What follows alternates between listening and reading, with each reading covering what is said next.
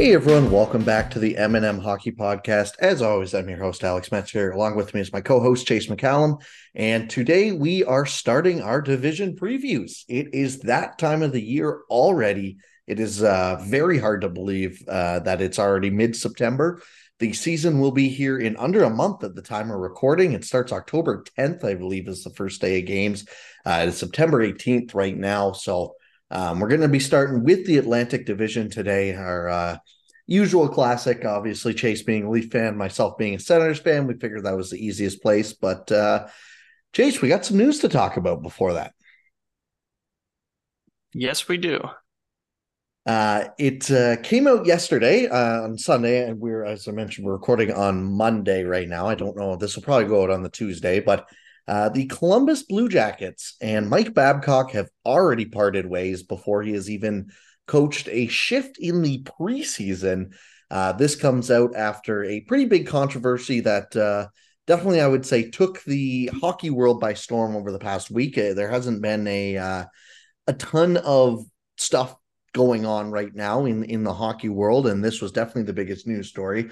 This broke on the Spinning Chicklets podcast, where they talked about how players reached out and said that Mike Babcock took people during their meetings, would make players bring up their phones and show him pictures of what was on their phones.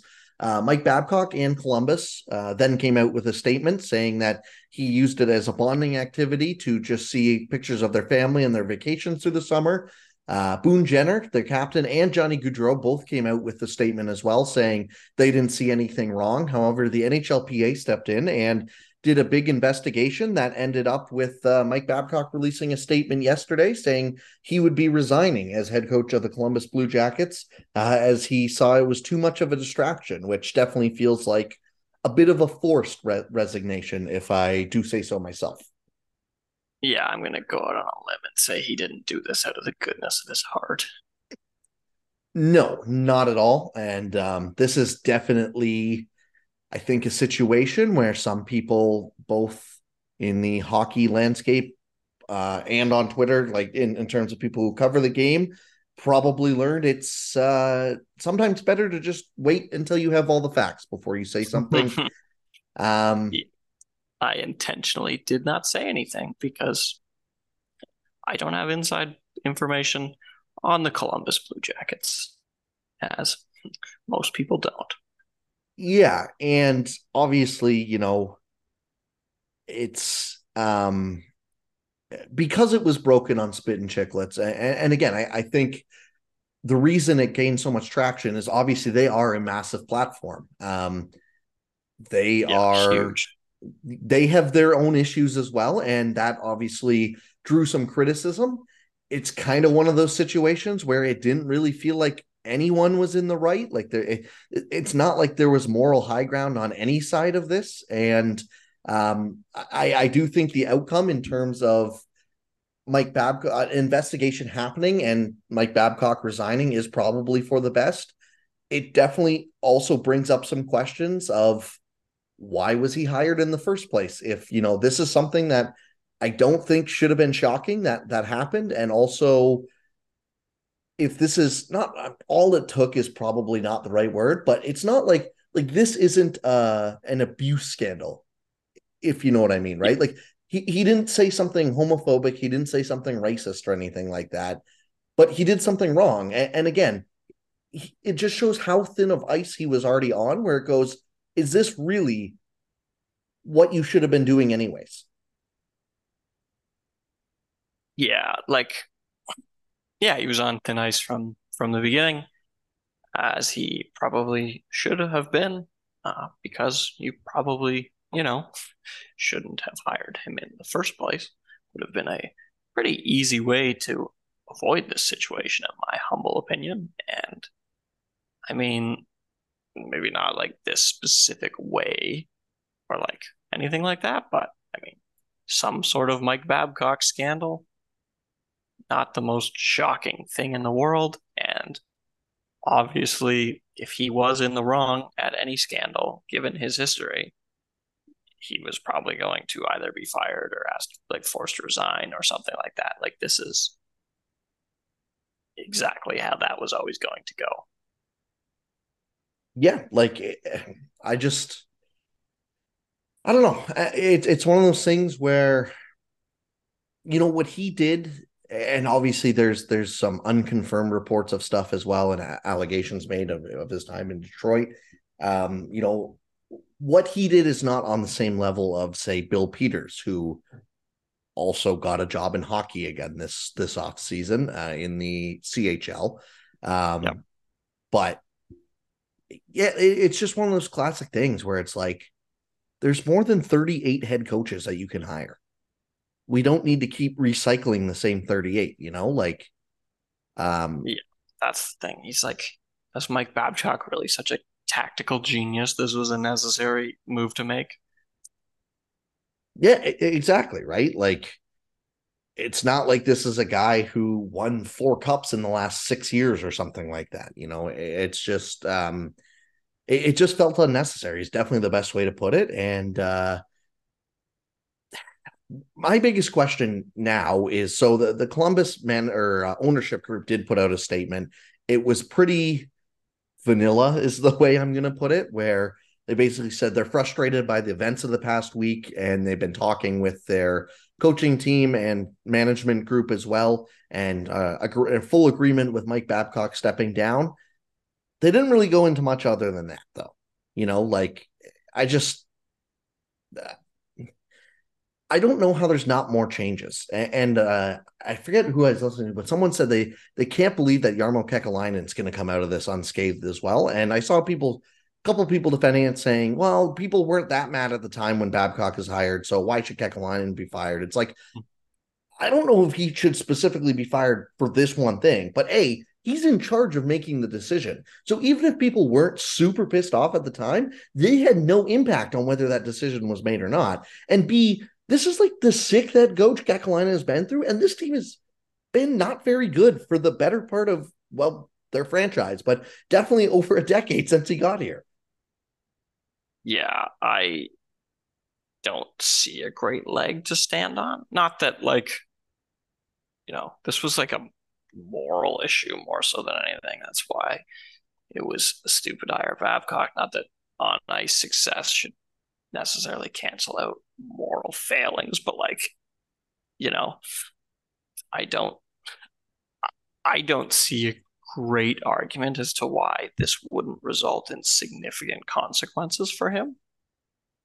Yeah, like, and again, it's one of those things where it's unfortunate, but the way things are in hockey, if he was a GM, say, even like Steve Yzerman or Julian Breezeball, where they've had obvious success in the past couple of years, I'd be like, yeah, I don't expect anything to happen to them because their teams are very good. And again, that's unfortunate, but it is the way it is, that if you have a good team, you're going to be a little more shielded from any criticism or consequences, But I don't get either side of it. It's not like he had built this dynasty already, and then the big giant risky move that he made is absolutely blown up in his face, and there still doesn't seem to be any consequences. Yeah, So I don't yeah, know. it's a tough look at best. Yeah, like that's the politest way to put it, I would say. Yeah, Yeah, it's just again, like it's tough because it's one of those things where Babcock is clearly in the wrong here. A breach of privacy, I think, is how I saw it described on Sportsnet, and that's the best way to put it. It's not like this was malicious, but it is a breach of privacy. And if like with a guy who has his past, where people have said like this guy is just not a very good guy. He's just kind of a bad dude, and you're not going to get any favors that way. So again, it's not like he said anything racist or something like that, but when you're already a guy who's had a past and allegations made against him that you're being manipulative and purposely trying to make your players feel bad, as soon as this comes out, you absolutely do not deserve the benefit of the doubt. yeah, that was the other big thing. I mean, this immediately when it happens, Babcock didn't deserve the benefit of the doubt. It turns out that was the correct way to analyze the situation, which, yeah, should have shocked no one. But if that is true, you probably just shouldn't put yourself in that position to begin with, right?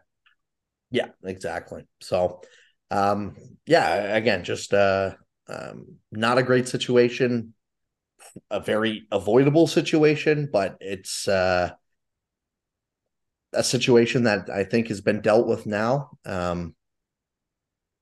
Like, yeah, I'm scrolling through Twitter and stuff as we talk. We got it wrong, and that's on us. Blue Jackets brass addressed Babcock resignation, like, so that they are owning it, I guess. But again, I don't know. To me, it just felt like a very avoidable situation. But I guess if you're going to take one bright thing out, it's done now. It's not like they're trying to prolong this anymore. But I don't know. It's just it's not a fun thing to talk about. That's for sure. Yeah, absolutely.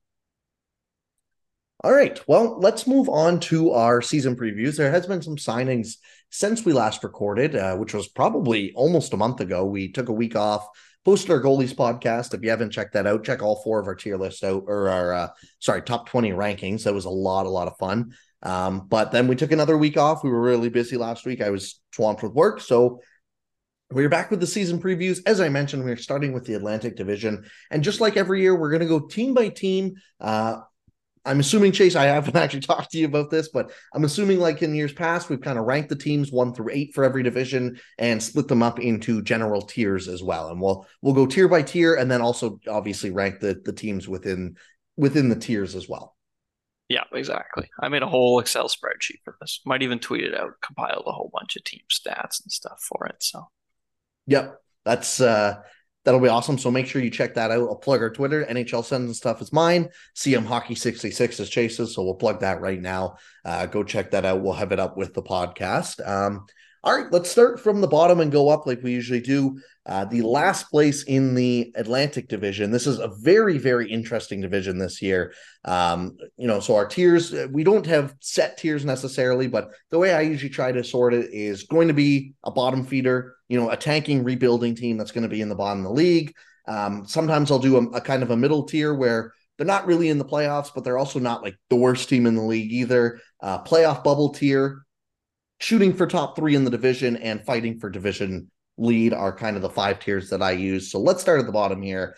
I have one team in the bottom tier, and I debated where I put another team here, but in 8th place, I don't think this should shock anyone. I have the Montreal Canadiens.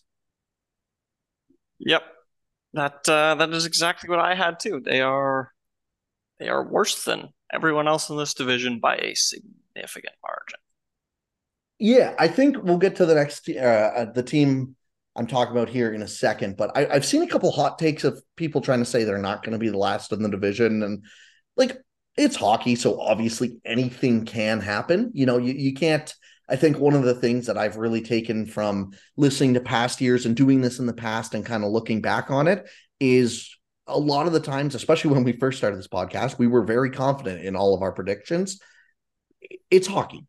Shit Yep. happens. So we're just trying to give the most likely outcome in a season. There's obviously going to be surprises, but to me, this is you have to have the caveat: if these guys are not 8th in the division, it's a hot take, and it should not be the quote unquote most likely thing to happen. Yeah, they finished almost 15 or almost 20 points back of last in the division. And part of the spreadsheet I compiled is their over underline on points for the season is like 15 points behind the next worst team in the division. Like that's 7 wins. That's a peak Igor Shesterkin as opposed to a replacement level goalie difference between 7th and 8th in the division. Like they're relative to the rest of the division, they're horrible. And they were horrible last year. And they added Alex Newhook, who, God bless him, will probably score more points than he did last year, but is not good enough to make up 20 standing points. Yeah, exactly. Like they were 12 points behind the Red Wings last year, and the Red Wings added Alex DeBrincat, and yeah, the Montreal Canadiens added Alex Newhook. Like, yeah, I think this team will be okay. Like in terms of relatively speaking of last place division teams. Like yep. if you look at the other conferences, they're obviously not going to be as bad as the Coyotes. Even with Bedard, I don't think they'll be as bad as the Blackhawks. They're not going to be as bad as the Ducks or Sharks. and I don't think they'll be as bad as the Flyers or even Blue Jackets, but it's just a tough division, and they're a rebuilding team, and I think if you ask Toronto management and even their fans, they would probably accept and admit that. Yeah, I think they're fairly comfortable with that. I think really the only thing fans, I think the fans overrate how good the good players are on their team. But like, I think the fans definitely understand that this team is not a playoff bound hockey team. Yeah, so that's probably the biggest thing in terms of fans versus public is how good is this forward core really? Because, I think the fans really enjoy, obviously, Nick Suzuki has almost become a bit of a meme with how Montreal fans talk about him. We did our top 20 centers list, and I don't believe he was even close on either of our lists, if I'm remembering correctly, for top 20 centers. I didn't even think about them. Yeah, me either. Right now, Daily Faceoff has Cole Caulfield on his left, Kirby Dach on his right. Again, like it's a first line. It's not a good first line, but it's a first line. Then they have Newhook, Dvorak, Josh Anderson, Gallagher, if he can stay healthy at this point in his career. I just don't expect much more than 40 to 50 games played for Gallagher in a year. And then Slavkovsky's going to be a big question mark, Jake Evans, and then Harvey Pinard, Sean Monahan, Joel Armia on that fourth line. So it just kind of lacks obvious start potential. I think Cole Caulfield, he obviously has the goal scoring potential for that top line. And at 22, I think that, it's still a good bet that, we can see him blossom into a relatively common 30 goal scorer or whatever. But they really definitely, especially up the middle, lack that true alpha forward right now. Yeah, I think they lack multiple. They're in a tough spot because they don't generate offense particularly well. And the players who are best at generating offense are somewhere between mediocre to bad to awful defensively. So Yeah. they're out on both fronts. And yeah, Caulfield probably will be a 30 goal guy, I would think, but it's not like Cole Caulfield's going to score 60 to make up for this team's problems either. No, definitely not. And again, that's going to be one of their questions. I mean, there's question marks on all three, and this is why they are definitively eighth in the division. Is because if you look at their defense, then they definitely tried to go a little older, but this is still a very very young defense core, all things considered. You have David Savard, who they brought in for the veteran leadership or whatever. Michael Matheson, that's right now slated to be their top pair according to Daily Faceoff. I don't know if that'll actually take place or not. But yeah, you have those two. Then you have Jordan Harris. Right now on Daily Faceoff, the second pair is listed as Jonathan Kovac. I don't even know how to pronounce his last name. Kovacevic and Arbor Jacki and Caden Gooley as the third pair as well. And so about four of those guys I just named are 23 or younger. They have David Reinbacher, who they drafted in the first round. I doubt I would be very surprised if he makes the team out of camp. I think it would probably be smarter to just start him in the minors, but then Justin Barron's another name, and then Chris Weidman for depth as well. Yeah, which is not a good list. I would be Reinbacher might stay overseas too. I'm not 100% sure what their plan is with him, but I think it would be borderline suicide to throw him at the NHL level on the roster right now. Especially the way he was getting booed when they drafted him and stuff because of everybody wanted Michkov, which I would have wanted Michkov too, but it was just such a PR nightmare and stuff. I think it would be really unfair to him to throw him into games where he's going to get cooked and people are going to be very mad about it. Yeah, the only way I think he sees NHL time is if he just absolutely destroys camp and they do the classic thing where he plays like 7 games and they send him to the AHL or back. Yeah, unless he just stays overseas, right? Yeah, exactly. Because yeah, God forbid you give him a shot just to give him a shot, and people are booing him when he makes one mistake or some shit like that. Yeah, exactly. So, this was a very young defense core last year. It's still going to be a very young defense core this year, but I think this is fine in terms of if the goal is just get another top five pick or whatever, like this is a fine roster to do it. You have a couple guys where you go, yeah, like the Habs and their Habs fans are very high on Caden Gooley. I'm definitely not as high on him as Habs fans are, but like if Caden Gooley proves he can be a reliable third pair defenseman for your team going forward, that's better than nothing, I guess. And other than that, like it's for some of these bottom feeding teams, it's going to sound sad, but it's kind of just playing out the year to play out the year at this point. Yeah, 100%. I mean, I have some great draft content ready for you. Yeah, In my exactly. unbiased opinion, that's what you should be focused on. Yeah, like But yeah, like Cooley's a bright spot. Like it is nice that they have some young guys, but like, I mean, you're not winning a cup because you have Arbor Jacki on your team or someone like that. Like, I mean, you can win with him, but you're not going to win because of him. Same goes with a significant amount of these players, right? Like it's development and draft. yeah, exactly. And like if anyone even argued otherwise, they have Colorado's second round pick. Now, granted, they got rid of their own second rounder this year. But they have 2/3, they have 2/5, they have 3/7 this year. Next year, they already have 2 firsts, they have 2 seconds and 2 fourths already for next year. So like they are loading up on draft picks. And again, it's just a pretty obvious path for them from the management group as well. And in net, I keep hearing people say they want Sam Montembeault to step up and take the starter's role. It's like, really? Is that That is really their what their plan plan. is long term? That is a cap friendly. Thank you for reminding me of this. A waiver claim goalie from Florida. Yeah, That like is and apparently something they're planning on being Carey Price's successor, which is an interesting tactic. yeah, well, and like the funniest is too, like how many games if you haven't looked at it already, try and guess how many games he's played over the past 2 seasons for Montreal. Oh God, I don't think it's many. Is it like 50? It's just under 80. It's 78. So like they have Oh, given this guy touch. starts.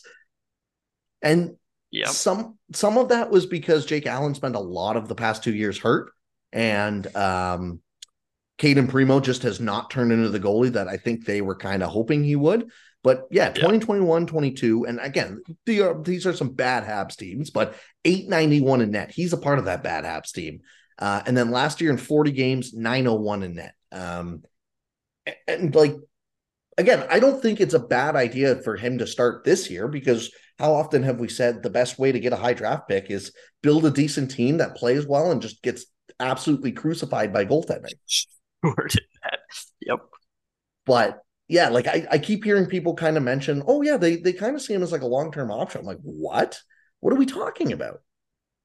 Yeah, I think that is insane. I mean, like we always have to have the maybe it does happen caveat with goalies, but I mean, I guess try, but I would not have particularly high hopes for it. Yeah, I just don't get it. What I'm gonna be curious, trying to look up, I don't see I wonder what Jake Allen's status is going into the year because they do have three goalies in Jake Allen, Casey DeSmith, who they got in the Erik Karlsson trade, being the third party broker for that, and then obviously Montembeault, as we talked about. So it'll be interesting to see if Jake Allen's hurt to start the year, if they plan on waiving one of those guys, if they plan on running three goalies to start. I don't know what the plan is there, or maybe they want to trade someone. I really don't know, but um, you don't really see three goalie systems too often in the NHL, especially not three goalies at the age of 33, 32, and 26, none of which are more than a backup goalie. Yeah, none of which have like great priors going in or anything. Yeah. So I'll be curious to see what they kind of do with that. One thing I want to do this year, and I don't know if we didn't really talk about this before, but I think it'd be good to just even come up with on the fly. Let's go through one or two things that we're interested to watch for every team, whether that's a player, a system, whatever. Is there any, what's the main thing you're looking for from Montreal this year? The main thing I find interesting with Montreal this year is selfishly Slavkovsky. Slavkovsky was a pick that all of the draft models hated, but our model is significantly higher on than everyone else publicly. So I'm curious. Kind of hope he does well just because of that, Yeah, selfishly. I think that's a great pick. That's kind of what I was going to go with as well. So just to be different, I'll go with they're young guys, but especially the two that they've traded for in Kirby Dach and Alex Newhook. Kirby Yeah. Dach had a bit of a reclamation year last year with them. Like I think he just off the top of my head, yeah, he had 38 points in 58 games, which new career high at 26 and 70 and 23 and 64 the previous 2 years in Chicago and 10 and 18 as well. So I want to see if that is kind of real again. Like, can he be a 45 to 50 point player? Because if he can, like, I don't think that's a bad pickup for them. And then in the same way, we've already kind of mentioned him, but Alex Newhook, he had chance after chance in Colorado.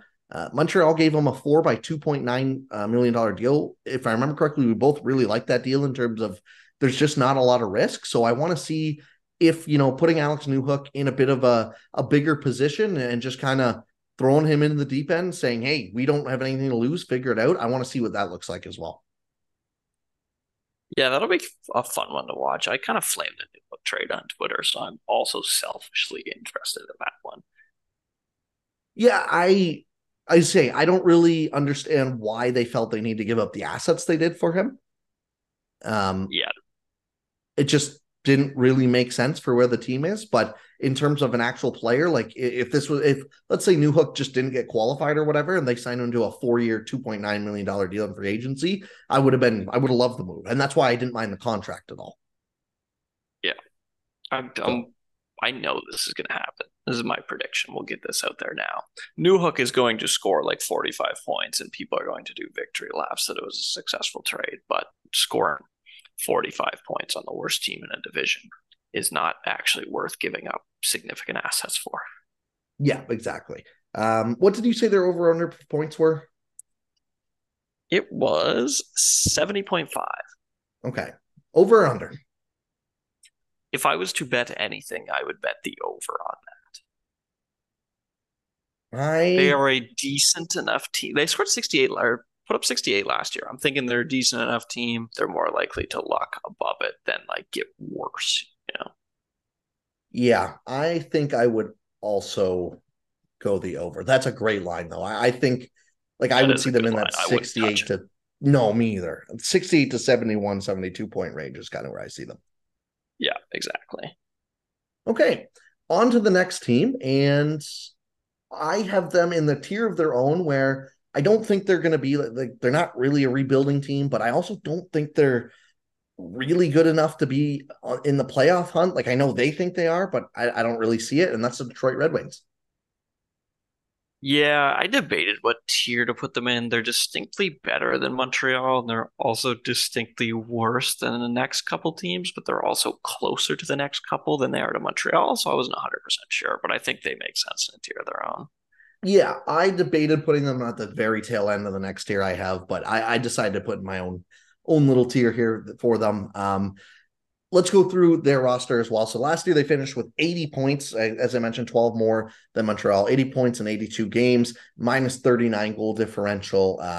They are a very strange team. I don't really understand what the long term outlook is here with the Detroit Red Wings. And, unlike some other teams that we'll get to within this division, where it's like, I can see the core they're building around here. It just feels like more of the same with Detroit, where it's like you have a couple good players in Dylan Larkin. You brought in Alex DeBrincat, who I think is going to have a great bounce back year.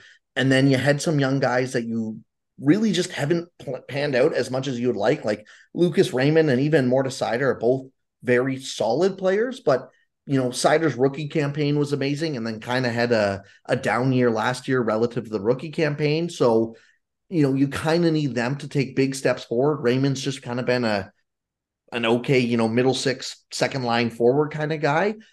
I just don't really know what the plan is here. This offseason, they go in, they bring DeBrincat in. I think that was a great move from Detroit. I can't lie. They bring in Shane Gostisbehere, Justin Hall. Like they kind of just block out some young guys who could have maybe made a difference on their blue line, like Simone Edmondson. Doesn't And look like they're trying to play Edvinsson. no, and I just like I don't understand why. They bring in Jeff Petrie. They trade for Petrie as well, Oli Mata. So it's like I just don't understand the vision for this team, and it just ends up being a very underwhelming roster of a bunch of guys who are way older than you think they are, and not particularly that great. Yeah, I disagree with the way Montreal's going about it, but I fully understand what Montreal's trying to do. And at a high level, it makes sense. They just have the wrong players in place, in my opinion. I think everybody else in the division, I understand definitely what they're trying to do.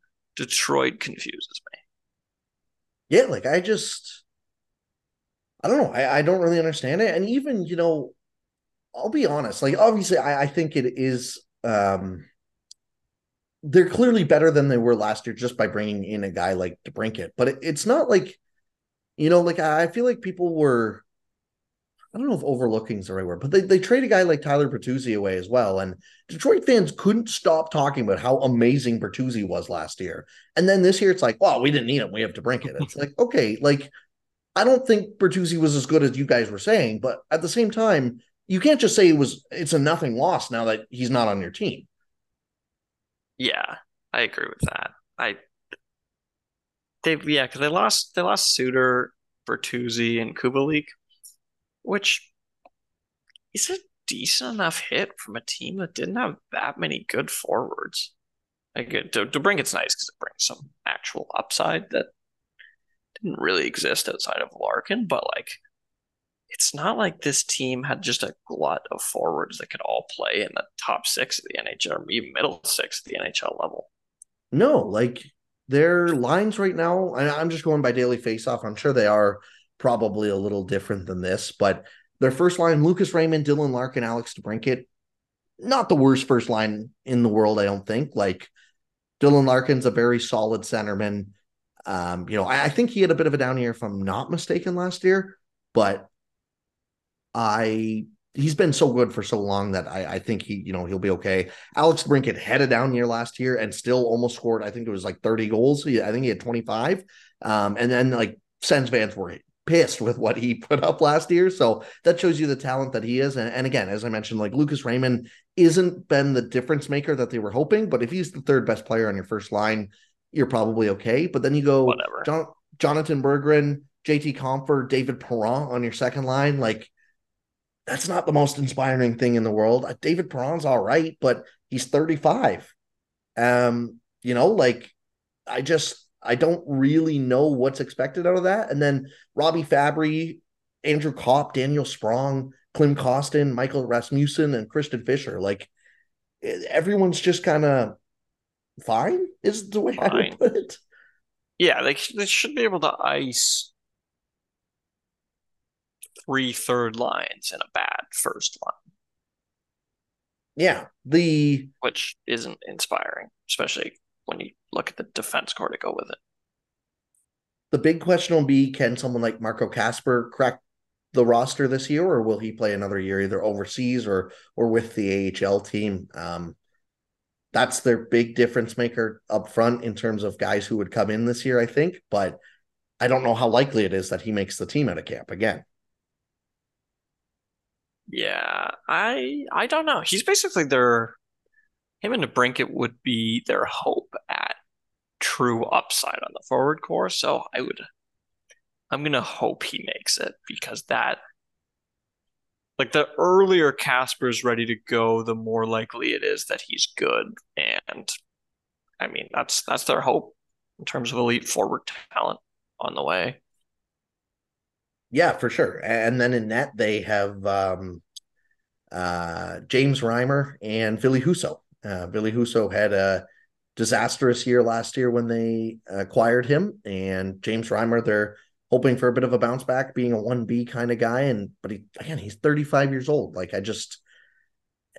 it's fine. It's just, it doesn't, nothing about this team really inspires much confidence in me. Yeah, exactly. Like we'll talk to I'll get to this on the next two teams specifically who I think could easily miss the playoffs, but like if you're going to be a team out of the playoffs, I would probably want a fairly like volatile distribution of potential outcomes, right? Where like if you're going to be bad, I'd want it to be a disaster because I want Iserman or Celebrini or Kibihari or whoever at the top of the draft ends up being there by the end of the year. And if you're going to be good, you want to be preferably good on the back of elite young players who make it look like your team belongs in the playoffs for the next 10 years. Like this team seems like they just have an all right median outcome. I don't really buy upside and I don't really buy downside either. They just seem comfortably like the 20th best team in the league. Yeah, like that's really the best way to put it.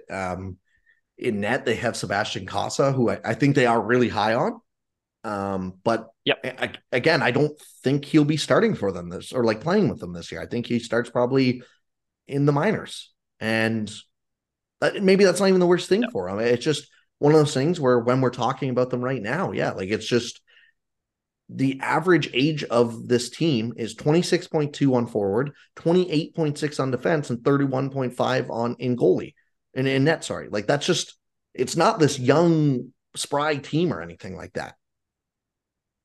Yeah, they're not young enough to make up for how mediocre everything else is. No, and a lot of their young guys up front, like obviously Lucas Raymond's 21, and even DeBrincat and Larkin are 25 and 27. It's not like they're old by any means, but like Klim Kostin, Daniel Sprong, 24 and 26, Christian Fischer's 26. So that brings that age obviously to the 26.2 mark. But it's like, what are you expecting of Klim Kostin, Daniel Sprong, and Christian Fischer? Like they're all whatever players, but they're not going to make any kind of difference for you. Yeah, like this team confuses me. Yeah, same here. So, do you have their over under point total? I do. Guess it. They scored 80 last year. Or I keep saying they scored. I would guess it would be to Brinket. I think everyone will probably, I'll say 80.5. 85.5. So there's a little more faith in the offseason than I kind of thought there would be. I'm going to slam that under. I think Yeah. now, I guess the one thing I'm not considering, so a lot of the teams near the bottom of the division, I think undisputedly have gotten better. The Bruins aren't putting up 135 points again this year. Spoiler alert. Now, I Yeah. think they'll still be a better team than people give them credit for, but like the Bruins could drop 40 points off their total from last year and still be in a playoff spot by like Yeah, 4 points. like the playoffs. Yeah. So I guess in that sense, there probably will just be some natural and like even the Lightning who had 98 points, we'll get to them, but like they have to the salary cap is just naturally chiseled some depth off there. So maybe I'm not giving them a credit. I'm still gonna go under on 85 though. Yeah, I think it's a pretty reasonable line. If I had to pick a side, I would also prefer the under. Like I said, because I don't really buy the upside in their distribution. I more so Mm, just buy like I don't expect them to bottom out. yeah, I think that's a good way to put it. Like if we're saying Montreal is 72 points this year or whatever, I could see Detroit being 12 points ahead of them at 84 again. Yeah. Yeah. So, yeah, I guess one thing to watch with this team as well. I'll go with,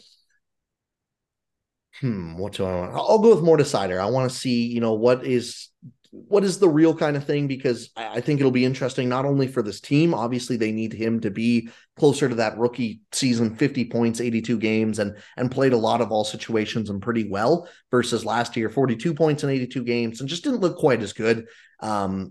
If he can be obviously closer to a number one defenseman that people think he is, that's great for the team. But I'm also curious just based on how they're going to pay him this offseason, too. This is the last year of his ELC. And if they use him 23 minutes a night in all situations, I don't care if he's not that good. They can't then turn around and be like, well, we're not going to give you 8x8 or whatever. Yeah, that's how you put yourself in a really weird spot. I agree. He's probably the most important thing by a significant margin. Because like if he's as good as a lot of people think he is, it actually does change a ton to this team. But if he's even somewhat close to what the models have treated him of right now, like they're in a really bad spot. Yeah, like that defense core is quietly one of the worst in the league if he's not like really good. And Really, assuming really Edmondson good. doesn't make it. Yeah. Yeah. Because That's like Ghost Spare's fine.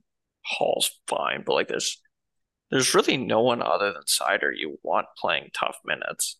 No, like even Jake Wallman, I think, is an underrated name that people might not really know about, but he's not a number one defenseman by any means.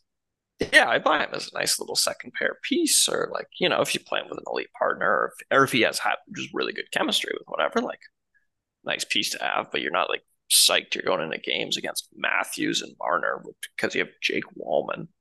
Yeah, exactly. So like, yeah, you look at their defense core, assuming Edmonton doesn't make it out of camp, it's Wallman and Sider right now as their top pair.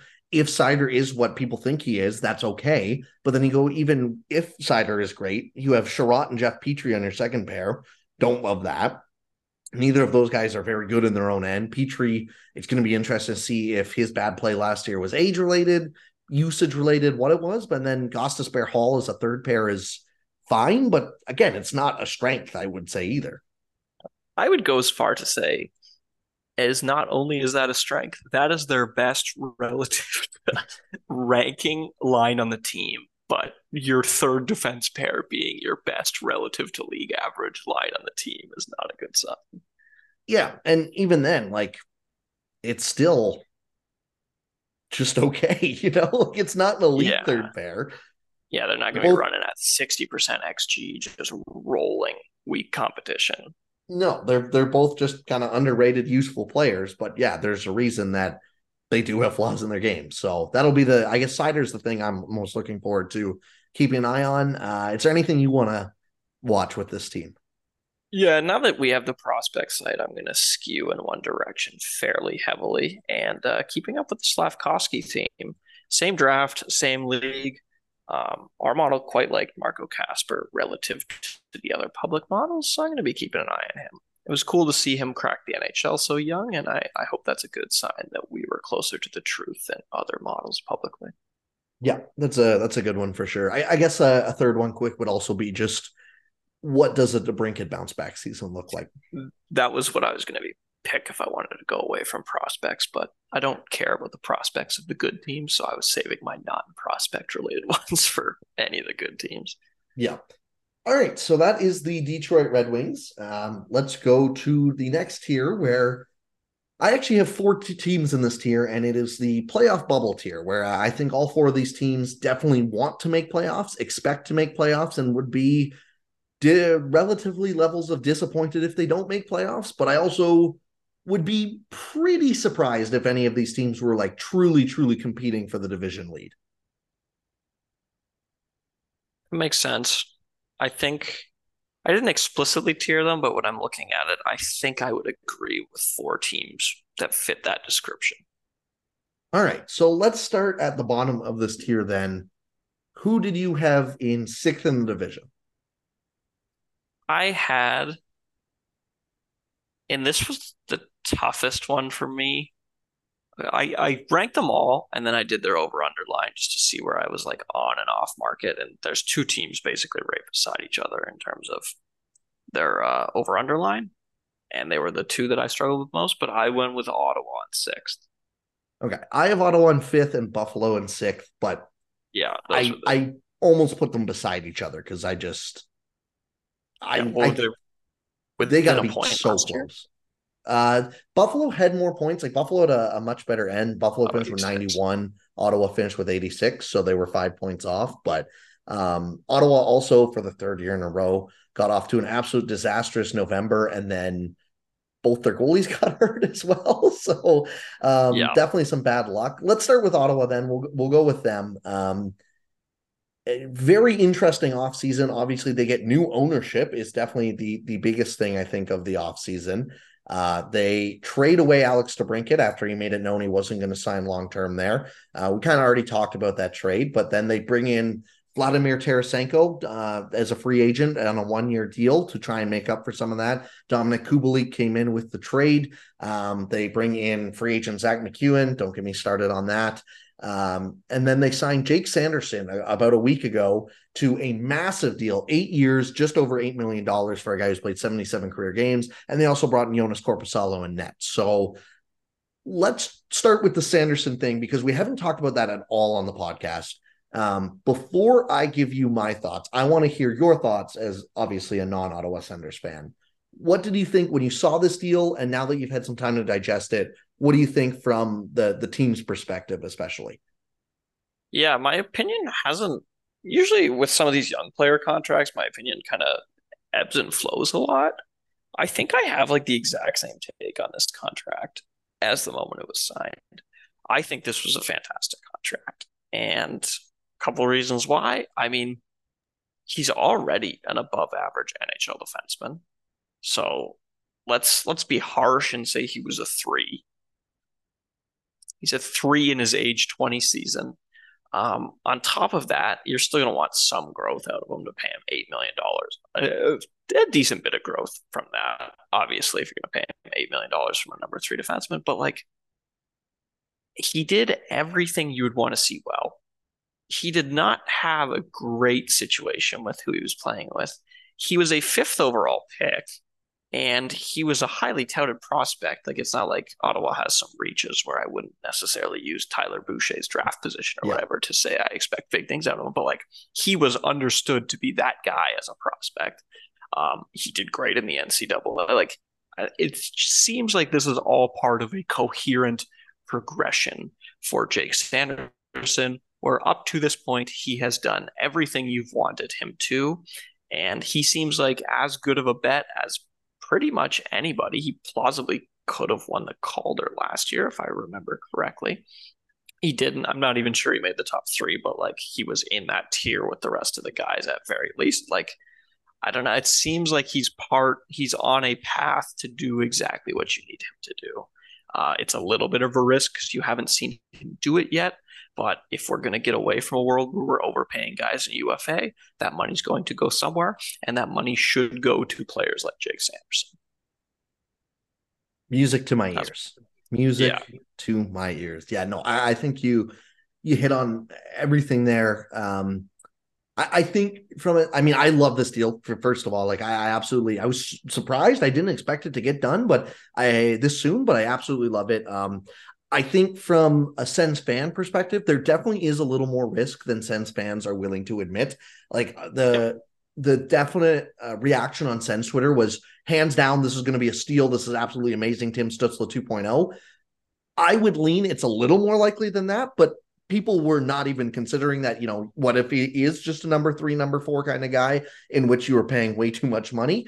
But this is a risk you have to take if you're Ottawa. And the reason why is much like Mortis Sider with the Detroit Red Wings, if Jake Sanderson doesn't pan out to be a top pair defenseman, this team probably isn't going to be going anywhere where they want to go anyways. So I am totally okay with leaning into the risk of the high upside of a guy, as you already mentioned, was touted coming into the draft, got picked high, and immediately showed why he was picked high. He was an unreal defenseman in his D+1 year in college. Last year, you said his situation wasn't great. It was downright bad. He had to play with Travis Hamonic, who for some that's reason they just cruel. re-signed. And in a top, like in a second pair role where they were getting the defensive shutdown matchups, and he looked okay. Like he kept his head above water. The other reason I'm totally okay with this is I saw a lot of people, obviously, again, like I don't expect most, especially casual hockey fans, to know who Jake Sanderson is if you don't watch the Ottawa Senators. So when you see a guy who's only played 77 games get paid $64 million, almost $1 million per game played in the NHL, you're going to go, what the hell is that? But the Ottawa Senators are going to use Jake Sanderson as their number one shutdown defenseman this year. I promise you that. I Yep. promise you that. So people, the one reaction I saw so much was, well, even if he put up 50 points next year, how much were you really going to have to pay him? And it's the Mortis Sider thing all over again, where if they decided that they were going to play him as a number one defenseman who's going to play on the penalty kill, he's pushing for number one power play minutes too. I don't know if he's going to get it over Chychrun or Chabot or even Branstrom for that matter, but like he is an option on the power play. You can't turn around and then be like, we're only going to give you $4 million or $6 million or whatever, right? So yeah, the money was going to go up just based on how they were going to use him, regardless of results. Yeah, and Yeah, he's drafted high. He's loved within the league. Like that money was going to him. yeah, The only real risk from the money perspective is injury, but I mean, you got to take a risk there at some point. yeah, and even then, like, how often do we see in the NHL if a guy does get hurt? it goes right onto LTIR. Like, Yep. so yeah, I love this bet. There definitely is some risk. Do not get me wrong on that. But like at this point, I think, if Jake Sanderson doesn't pan out, how they're kind of hoping he pans out to, if he's less than an $8 million defenseman, I think this team's in more trouble anyways than just his $8 million cap hit. Yeah. Yeah, So exactly. And with the cap going up, I mean, you might have just signed a contract that we're looking at as top 10 contract in the entire league. And to sign a absolutely, contract like that, you need to give up some risk, which is something that absolutely. people don't understand. Like the Nathan MacKinnon contract was great because Nathan MacKinnon broke out after that. It wasn't a slam dunk. He was a $12 million player who just signed for six out of the goodness of his heart. You can look to this team where Tim Stützle did it last offseason. People were saying the exact same thing where they're like, he's a good player, but 8.35 for 8 years is a lot of money to be paying him. I don't really know.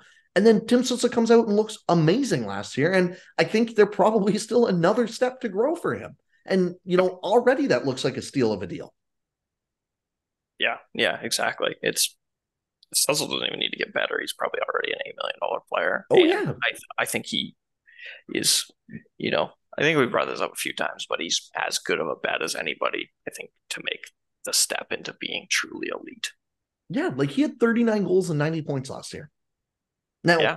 scoring was up. So take that with a little bit of a grain of salt, of course. But like, yeah. So I don't know. I absolutely love this Sanderson deal. Let's get into talking about the team quickly as well. I'm really excited for this year. I won't lie. I think the biggest thing is they cannot get off to a start like they have the last 3 years, where they basically started. They've had a 7+ game streak where they've gone 0 points at some point in October or November, all of the last 3 years, and it's just absolutely killed their season. Um, Yeah. the thing I am very excited about this year is to see kind of how they can spread out some of their depth up front. In years past, it has just been a bit of an issue where the top six is already really good, especially last year. Like Tkachuk, Stützle, Giroux, Batherson. Batherson was okay, but even DeBrincat, those four were very, very solid. Josh Norris was so injured last year, unfortunately. But then the bottom six just sucked. The bottom six could not do Yeah. anything. One of the things they've tried to address this year, and some of it's just been internal as well, is they're trying to get some more scoring. So now they're going to run out something like Tkachuk, Stützle, Tarasenko on their top line, Giroux, Norris, Batherson on that second line, Ridley Gregg, Shane Pinto, and Dominic Kubalik on the third line. They might also switch someone like Kubalik and Batherson if they want to spread out the scoring a little bit. And then the fourth line is Matthew Joseph, Mark Kostelik, and Zach McEwen, probably, unfortunately. But even like Matthew Joseph being definitely on the fourth line and Igor Sokolov is another name that will probably, I could see him taking McEwen right out of the lineup if it wasn't for the 3-year contract, but it is league minimum. So I don't really know where we stand on that. But like they definitely have more depth up front this year. But the star power is what's going to have to take them. But Josh Norris actually being able to play for a full season, people shouldn't underrate that either. He's got one of the grossest shots in the league and is going to add just another weapon to that power play.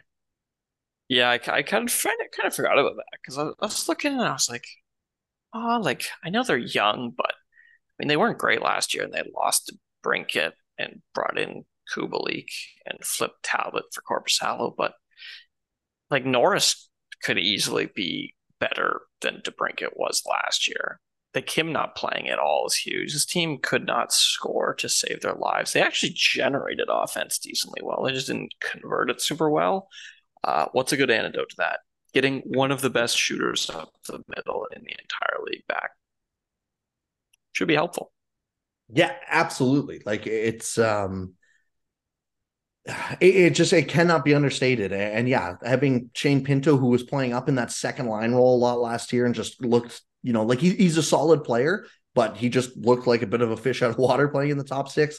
Having him kind of do a Yeah. bottom six role and Ridley Gregg playing. Ridley Gregg's a really fun player if anyone gets to watch him. He's not the most skilled in the world, but he's definitely he's already quickly becoming a fan favorite, just the style he plays. And sometimes those guys can definitely be overrated, but it's definitely going to be fun to watch. So yeah, no, I'm really excited to watch how this offense can come together. And if they can get some more depth scoring, that'll go a long way. Cause cannot tell you how many years or how many games last year I watched where it's like they would lose 4-2 and Stützle would have a goal, Giroux would have a goal, Tkachuk would have an assist, DeBrincat might have an assist in there, and then the bottom six just did nothing for like an 8-game stretch. It's like, oh my gosh, it sank them down the stretch last year. So that'll be, I think, the biggest area of improvement. And then if you go to the defense, this is going to be interesting. Thomas Chabot, Jake Sanderson. Those are the two names that everyone knows. Jacob Chychrun they brought in for a big, big haul last year. Chychrun is going to be the X factor on this blue line. Obviously Sanderson in terms of the ceiling, but how they use Chychrun, I'm going to be really interested in because he is a left-handed or a left pairing defenseman. He has played a little bit at the right, but not a lot in Arizona. And people seem to just think it's a given that he's going to slide over to the right this year. So it's going to be interesting to see how he fits. And then Artem Zub as well, who had a bit of a down year last year. I won't lie. I think he reminds me a lot of Jake Wallman on Detroit, where again, like Zub is a very useful player to have. No team is scared of going against Artem Zub, but as your fourth defenseman, that's pretty good. Yeah, yeah, absolutely. And especially when you got the 1, 2, and 3 like you do. Yeah, exactly. So it'll be. I'm very curious to see if they do slide Chychrun over to the right side and how just they use him. Chabot and Chychrun played a few shifts together last year, so that there's not a lot of data on it. I thought they looked pretty comfortable when they did, and I think Chabot could fit well with a guy like Chychrun, where they're both pretty good. Moving the puck and with their skating as well and closing gaps, and that's definitely a strong point I would say of both of their play. And then that pairing of Jake Sanderson, Artem Zub could be the quote unquote shutdown defense pair, which they were using like Travis Hamonic, Nick Holden, Ron Hainsey in the past couple years and it was just a disaster. I forgot they had Hainsey too.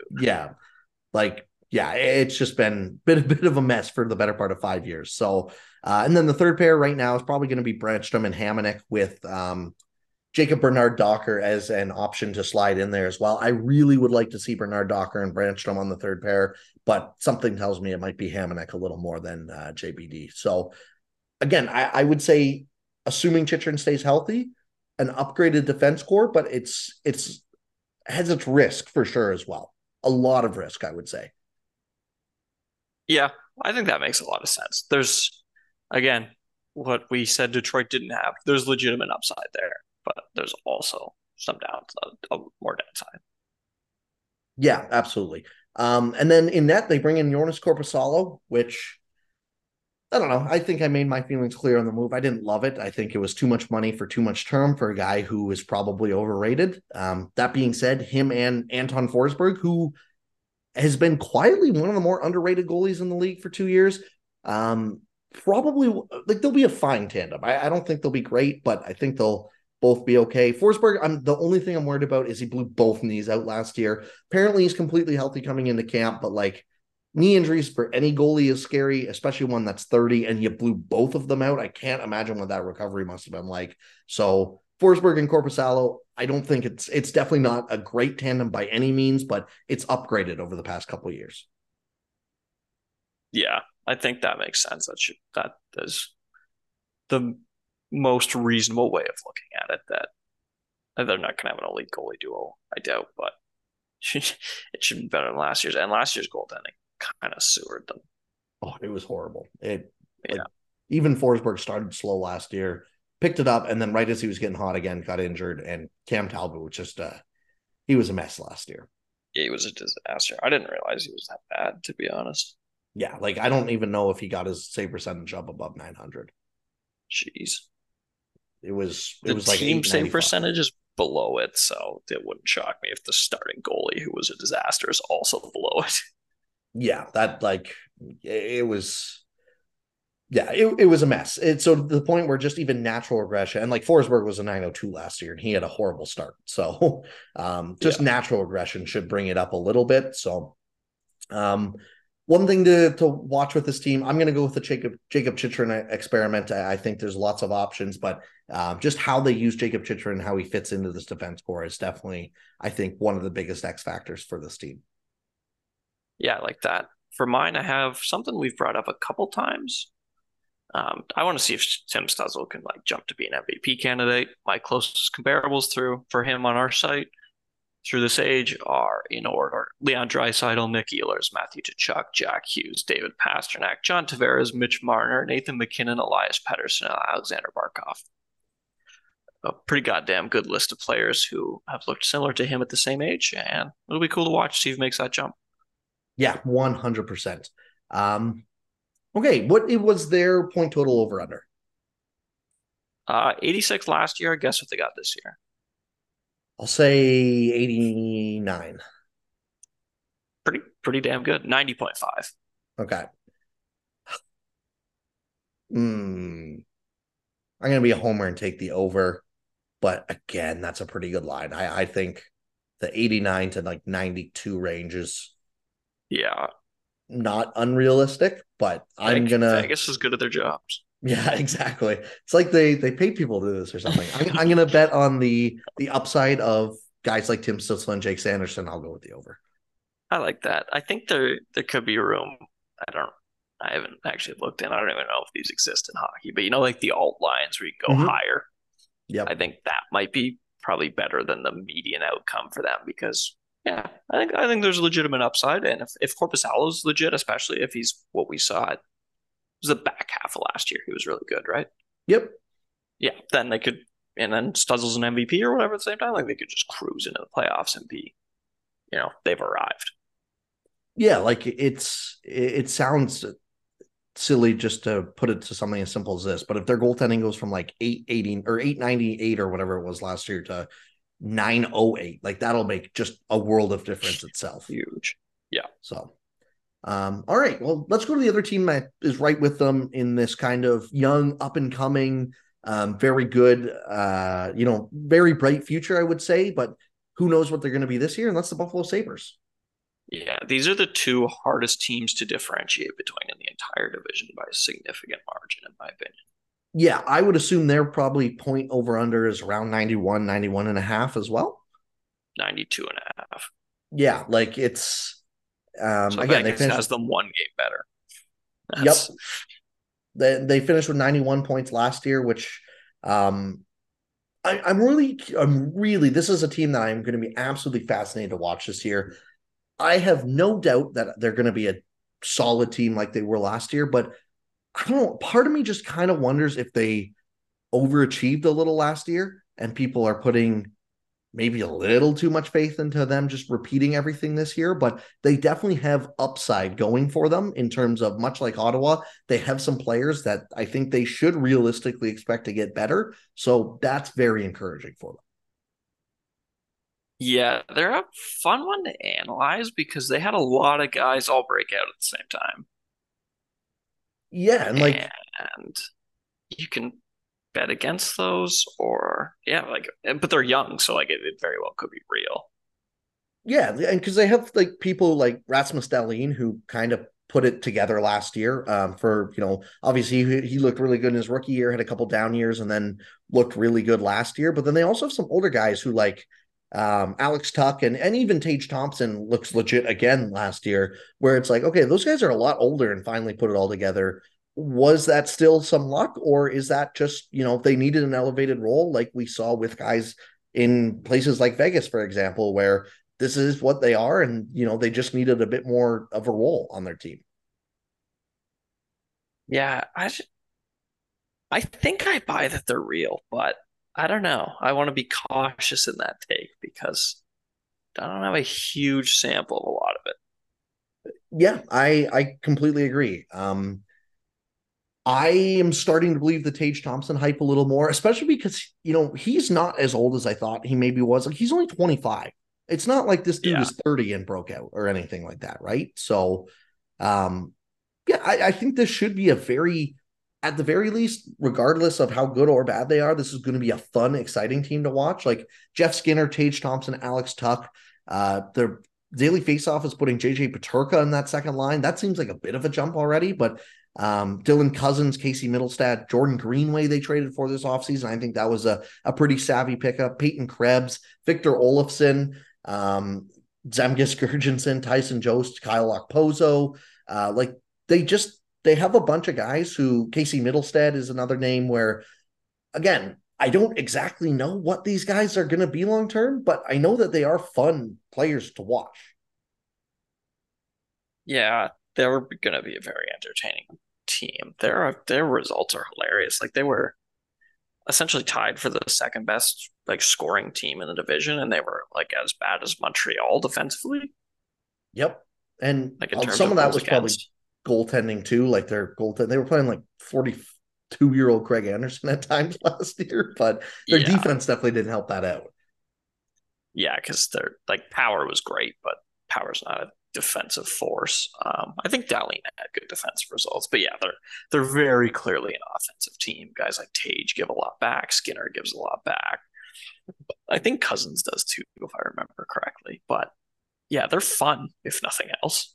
Yep, absolutely. And then, obviously, I don't think it'll be as big of a difference maker this year, but one of the reasons people are so high on Buffalo, and rightfully so, is just the gross amount of prospects they still have in their system, too. Like, even up Yeah, front, Zach Benson, Matthew Savoy, Anton Wahlberg, as well as, I believe, a second round pick this past year. Like, they just have a bunch of names that are expected to be difference makers.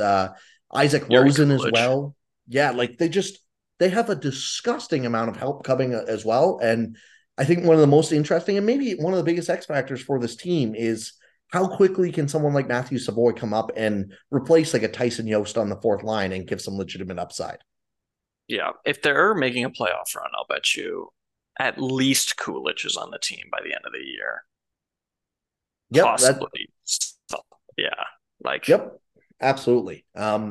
I think in terms of the success this year, a guy like Dylan Cousins is going to have to take quite another step forward.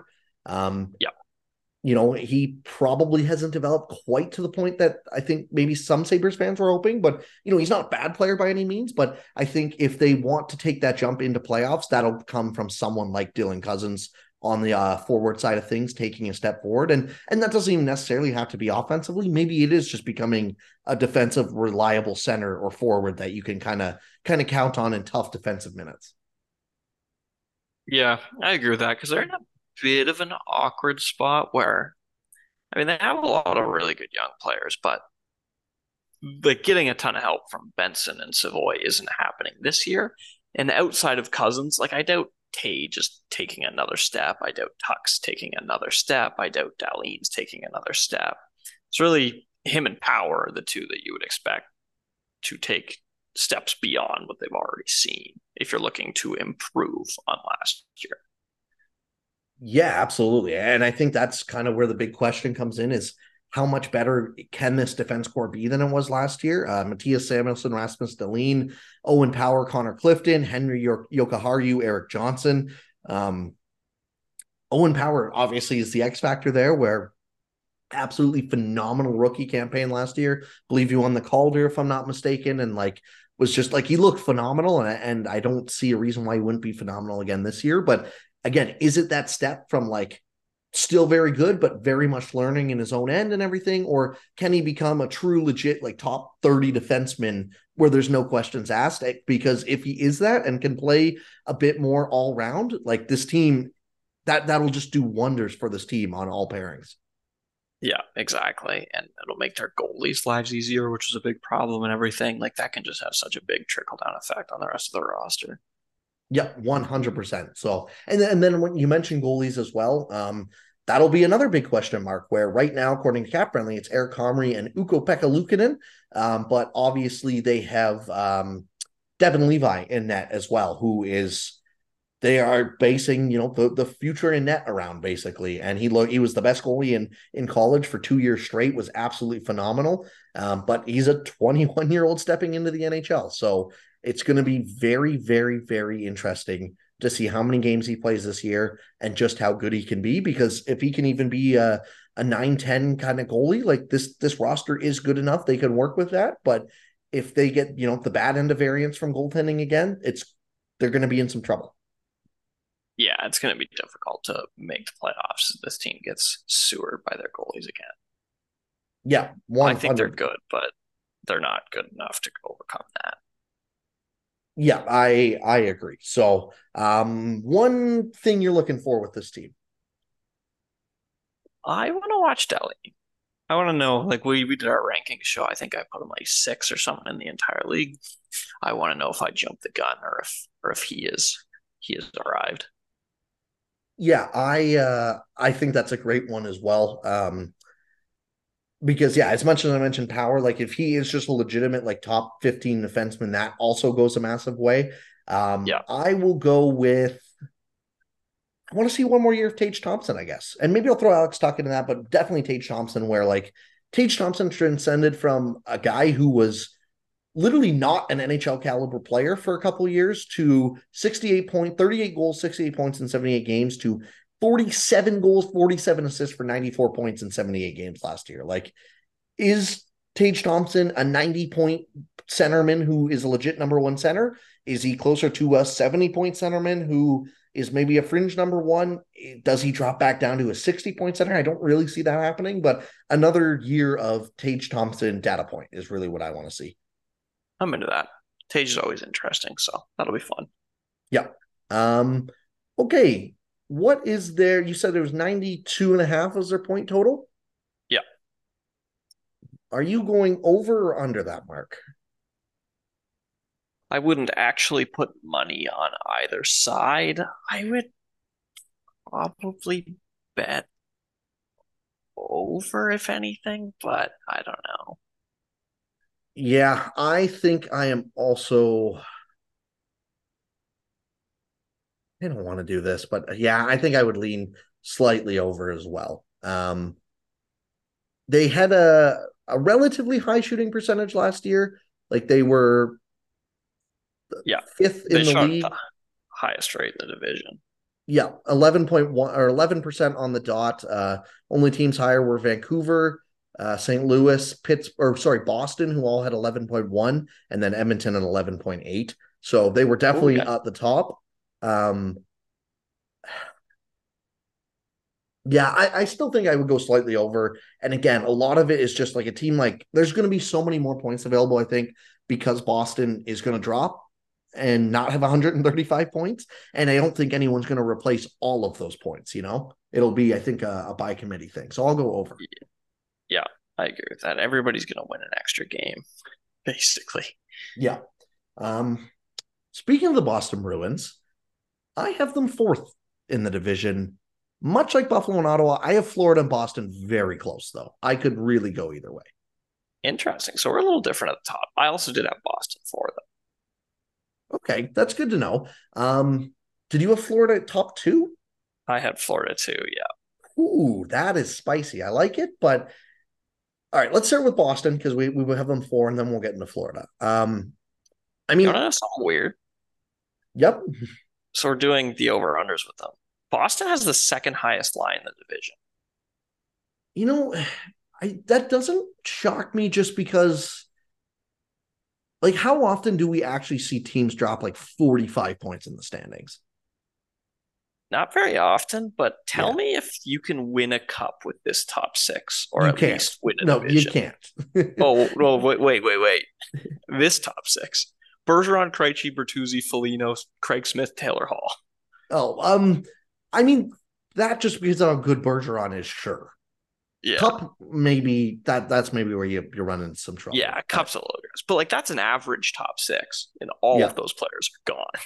yeah, like that's why I'm like I That almost is debated such a putting them below Buffalo and Ottawa, to be completely honest, yeah. because Bergeron, I don't think people are like I think people are maybe understating how important Bergeron was to this team, and then also to lose Krejci as their 2C, also to lose Taylor Hall, who was literally driving the third line offense for this team, which was a massive reason for their success. Um, and just I think naturally, I don't think Hampus Lindholm's going to repeat what he did last year.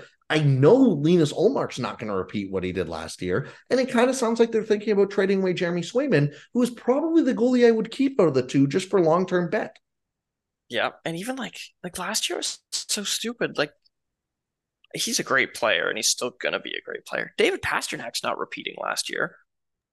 Or No, at like the least he's not likely to. most of the roster had career years. Yeah, exactly. The team had a 104 PDO. That used to cause internet wars.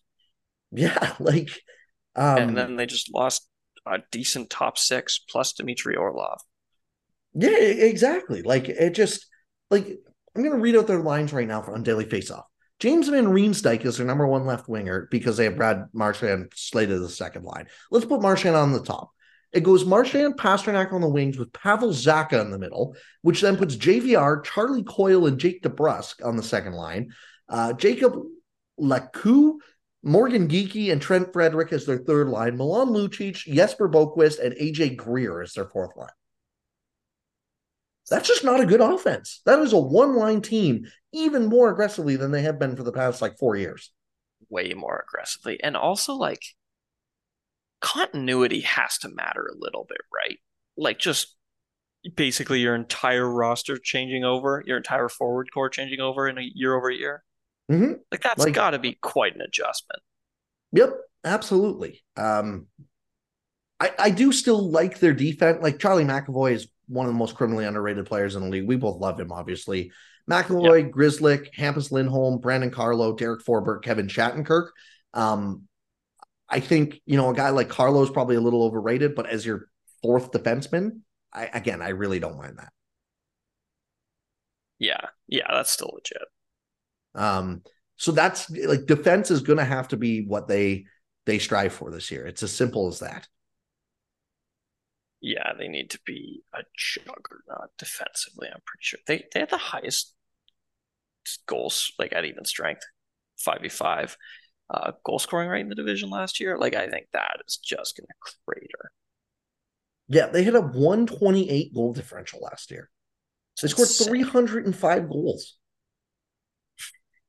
The next closest was the Buffalo Sabres at 300 in the division, and everyone was just like absolutely loving. Nope, sorry, 296 for Buffalo. They had 300 against, and everyone just could not get enough of how high octane Buffalo's offense was. Yeah, And they and scored they just like 9 less goals than the Sabre or the Bruins. Sorry. yeah. And like another thing that worries me with Boston is they weren't that much better.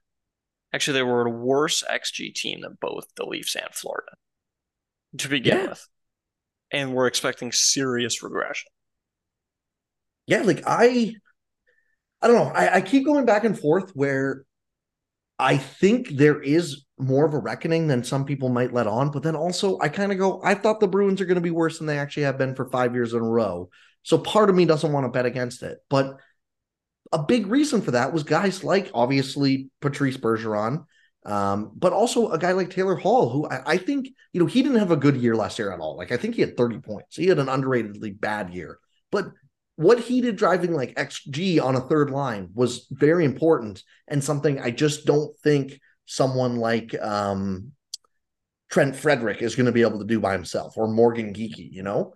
Yeah, not a chance. And also, I mean, I'm of the opinion that hockey men overrate how important centermen are to wingers. But like, This if is Charlie, really testing that yeah, theory.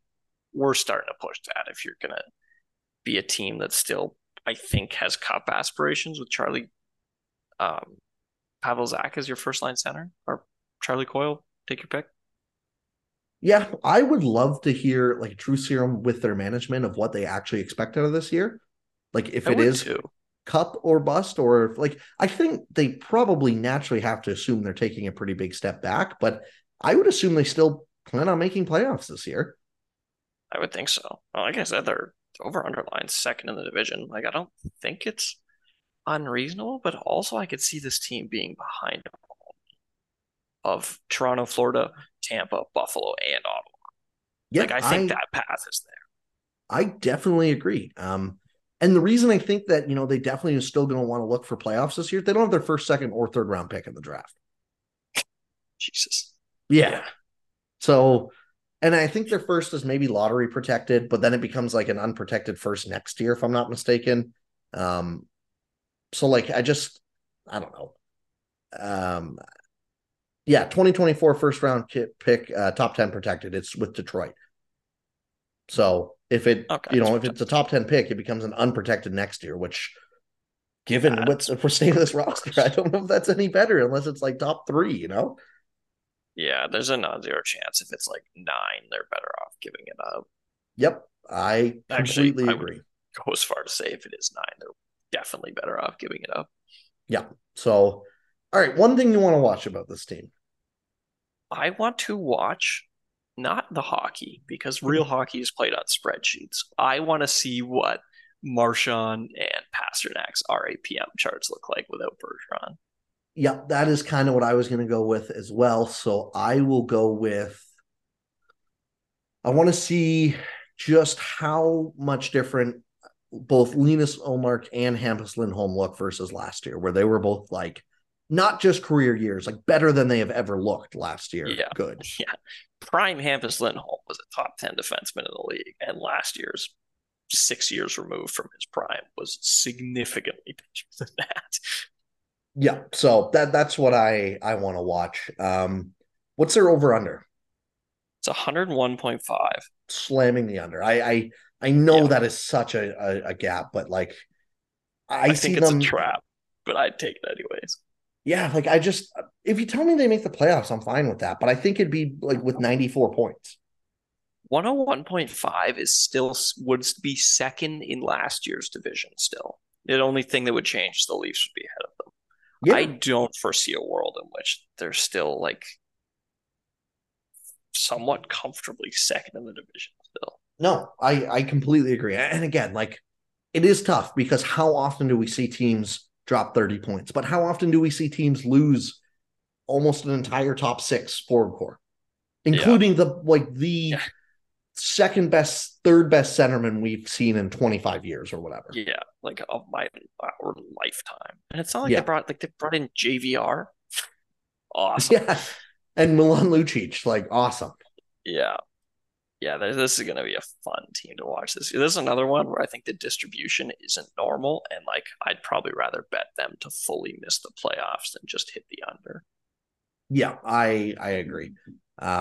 Okay, so this is the interesting part because you said you have the Lightning third. I mean, unless you have the Leafs third, which I'm going to assume you I do don't. not. um, Spoiler. I still kept the Lightning second. Let's Okay, talk about that's Florida fair. first. Okay. I almost debated putting Florida in their own tier. I think they are top of this tier of like playoff bubble kind of team. Um, I think they're the best team of that. And I definitely see an argument where them and Tampa are close. Like even last year, they were only 6 points apart. Um, Yeah. And Florida could not score last year. And I think this team can score.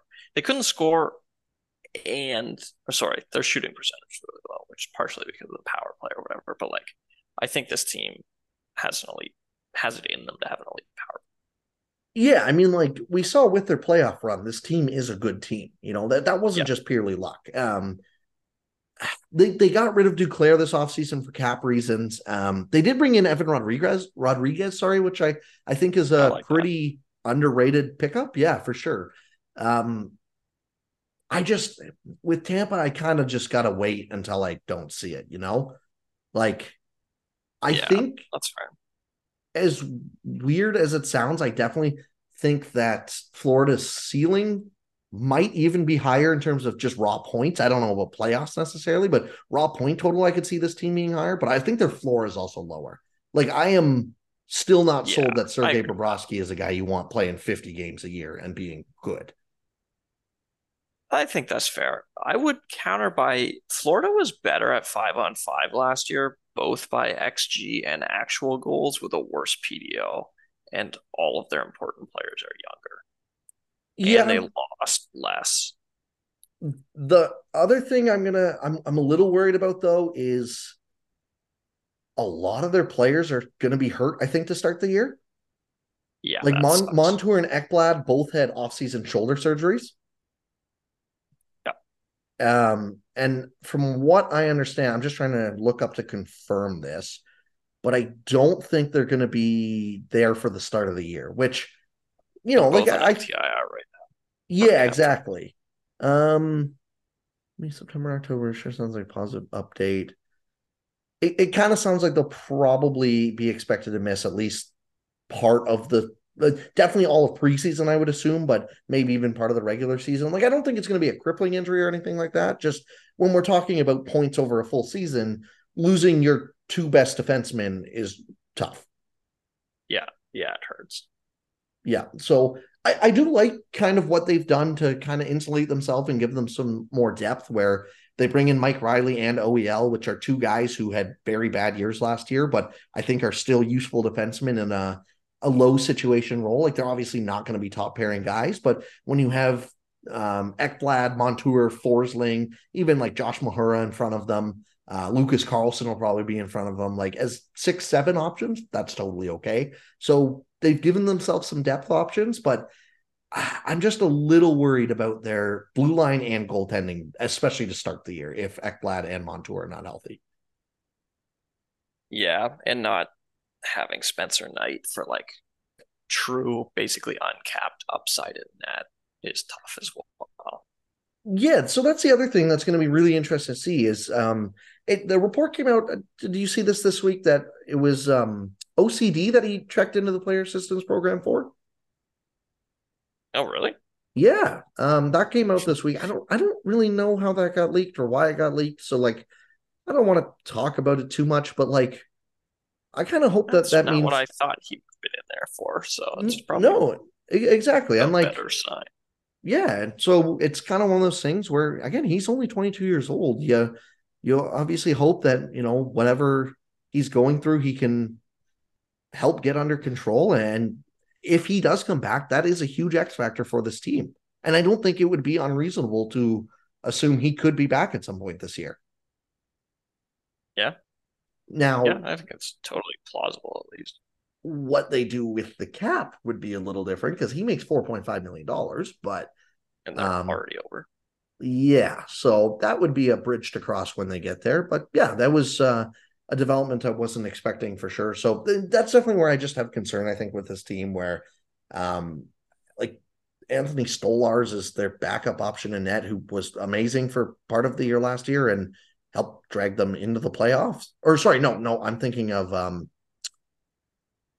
who am I thinking of? Who absolutely went off for them at the end of last year? For Florida? Yeah, it wasn't Bobrovsky. Um, Was you talking about the regular season? yeah, Because all I regular can think of season. is Bob. He started the playoffs and then got pulled in like game one, if I'm not mistaken. Um, People are probably screaming. Stolarz played for Anaheim last year, but they have him as a backup option, which just I don't think it's That's fine. Whatever. yeah, like it's not the end of the world, but it's not great either. Yeah. Like it's just kind of fine. Alex Lyon is who popped off near Oh, the end there, yeah. and it was literally for like 10 games, but he had like a 920 or something like that over 10 games. Um, yeah, like I don't know. I'm not like super inspired. Their forward core is going to be absolutely disgusting. Again, though, like Barkov, Kachuk, Reinhart, Sam Bennett, Carter Verhage, Evan Rodriguez, Luster as well. Anton Lundell taking another step forward would be absolutely massive for this team. And then you just have an assortment of guys like Ryan Lomberg, Nick Cousins as your depth. That's fine. But like the top nine of this team is going to be very, very good and the strong point again. Yeah, absolutely. They were I think I would bet on them to lead the league in like even strength goals per hour Yeah, because of the like top nine.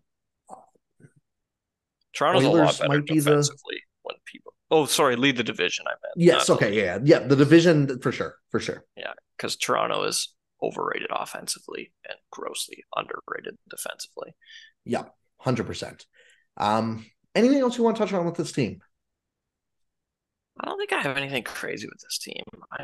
Yeah, like all their numbers were actually really good last year, both Mm-hmm. underlying and even their raw numbers weren't half bad. So if their power play ends up being better than Detroit's, which is in the tier that it was with last year, and given they have an elite top nine of forwards, I think that's a safe bet. Like I see the road to upside for them. Yeah, I agree. I think, I think I would move them up a tier to where they're in with Tampa. I think I would I wouldn't put them in the playoff bubble. I put them in the competing for top three in the division. Um, Yeah, I don't, that's fair. I don't think they're like cup final good like they went on a run last year, but I don't think they're going to be like 90 points missing the playoffs like they almost were as well. Yeah, they were one game out of missing. Yeah, One and it was point, like not it even a was game. or it was Chicago beating Pittsburgh basically too. Like that was the That saved difference. them. Yeah. So, um, one thing you want to look at or keep an eye on with this team.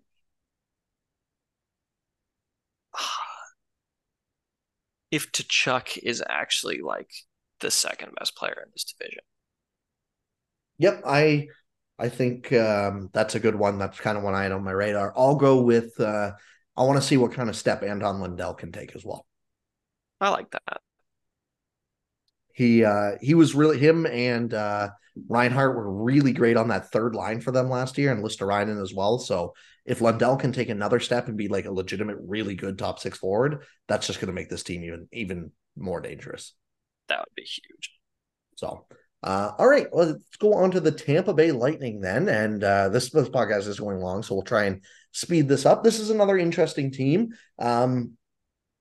I oh sorry, points over under real quick for Florida. What was it? It was 99.5, third in the division. Ooh, Tampa's was fourth. wow.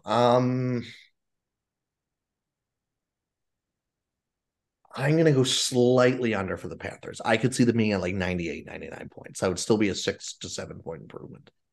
Yeah. It's a good line. I think if I was going to take a side, I would probably take the over just based on where I have them in the division. I basically have to. Yeah, that's fair. Okay, That on to to the be Lightning. fair. The Lightning. So this is really interesting because I think I don't think the markets are. I mean, I think they're a little off on Boston still, but this is the worst Tampa Bay Lightning team we have seen in a decade, Yeah, like it's since been a while 2015, probably since or they made that 2014. when they lost Yeah, to Chicago. yeah, that was 2015, and so probably the year before that, then, right? Like, Yeah, because they've lost Kaloran, Colton, Perry, Maroon, Belmar. Like obviously it is the stars that make this team tick, but like they lost essentially all of their bottom six, and they have a good bottom six or and had. the stars are getting older too. Like Yep. Nikita And Kucherov is 30, Steven Stamkos is 33, Braden Point's 27. yep, Like, this this isn't a team's young team. fragile. Yep. Yeah, I absolutely. Go ahead. Yeah, sorry. Hedman looked awful for a lot of last year. Now he looked amazing in the playoffs. So I don't really know what to do with that. But like if I think this team is in the most fragile state they've ever been because if Hedman is bad again or Vasilevsky struggles, I don't think they are good enough anymore to overcome that. Yes, So I definitely agree. I think this is weird because I definitely think they'll still be okay in the regular season. Like they weren't world beaters in the last year's regular season. They finished with 98 points in a division that the Senators played like crap for half the year. The Red Wings sucked and the Canadians sucked. Like, yeah, like their line right now is 96 and a half. They scored 98 and last year and they lost their entire bottom six. I Like, was just about to say I was going to put them at about 96 points this year. Like, yeah, like that's I don't know. I think there's like a legitimate route to them looking very beatable. I agree. I am just a little nervous because I want to wait and see it first. Like, Yeah. because I mean, as much as we do say that, I do also think there is probably a route where if they do get the other side of health, where if Hedman stays healthy, maybe he's the number one defenseman again. Him and Sergachev is still a gross 1-2 if that's the case. Kucherov and Point are still very good, even if they're getting older. If Steven Stamkos has out, which that is a big maybe, but like let's say Stamkos even plays 60 games and scores 28 goals or something like that, and then Vasilevsky, if I said he is the best goalie in the league this year, it probably shouldn't be shocking to anyone. no. So But if Vasilevsky's league average, I think this team's in for some food, yeah, like which no goalie is immune to that. they have two players in their bottom six this year that the rebuilding Ottawa Senators did not want in Tyler Mott and Logan Brown. Logan Brown was someone they got rid of a long time ago too. Yeah. They have three because Didn't Boulette make it through basically the entire league on waivers? Yep, that's also true. Yeah, and Um, like they brought in Connor Sheary, who I don't mind, and then they all like Luke Glendening and Josh Archibald. Like there's no upside there. Maybe Sheary, but like you're not getting anything useful out of those players. Just at worst, they don't suck, or at best, yeah, they don't suck. and they did the same thing on the blue line, bringing in like Zach Bogosian and Calvin DeHaan. It's like Bogosian had a great year with Toronto last year, but that's not who you want to like. I don't know. Like it was only Yeah, 850K. It's not the biggest deal in the world, but I just don't think 33-year-old Zach Bogosian is going to repeat what he did with Toronto. And even I think what he did with Toronto was a little overstated. And that was 2 years yeah. ago, I guess. Sorry, but like you know what I mean. What he did with Toronto was more good because he wasn't like a disaster. Like people thought he was going to be. He wasn't like he was actually effective. He was just a number five or whatever. Yeah, and like again, that was 2 years ago already. Yeah, So yeah. I think you remember when Washington like was still kind of capable of putting together good regular seasons, but they just didn't scare you anymore. yep, I think there's a non-zero chance that they're better than Washington ever was, and so they're going to be better than Washington was at the same phase. But like I think they're following that arc where I bet you they'll make the playoffs, but they're not a terrifying team anymore. I don't yeah, think. that like Washington the year after they won the cup, won that division again. People didn't think they were going to, and then they lost to Carolina in 6 games. And that kind of arc I could definitely see where it's like maybe they even surprise us a little bit in the regular season, come second or whatever, and then lose to Florida or Buffalo or whoever gets the third spot. Yeah, yeah, because So last year already wasn't elite or really that close to it. Like they were 13 points back from the Leafs in the regular season. yeah, That's they yeah, were and Austin like Matthews points back from the Leafs, and people are they gonna gutted the team. yeah, So exactly. And like people are gonna point to, oh, well, they're unhealthy. It's like, yeah, but this is an old team that's played a ton of hockey. They're yeah, gonna I be unhealthy. expect them to be unhealthy again. Not just old team that played a ton of hockey. Their most important players are in probably this order: Vasilevsky, Hedman, Kucherov, Stamkos. Point.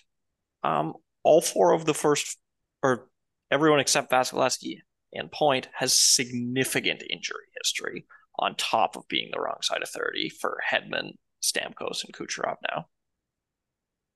Yeah, like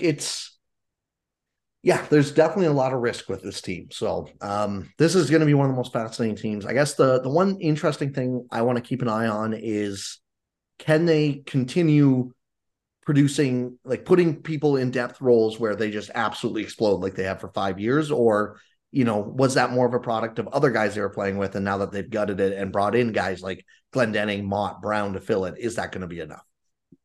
Yeah, I'm with you there. Just basically, are they smarter than everyone else or not? Because if they're not, and everyone is as they look on paper, they might be in a not a great spot. But they've been smarter than everyone else for a while, so who knows?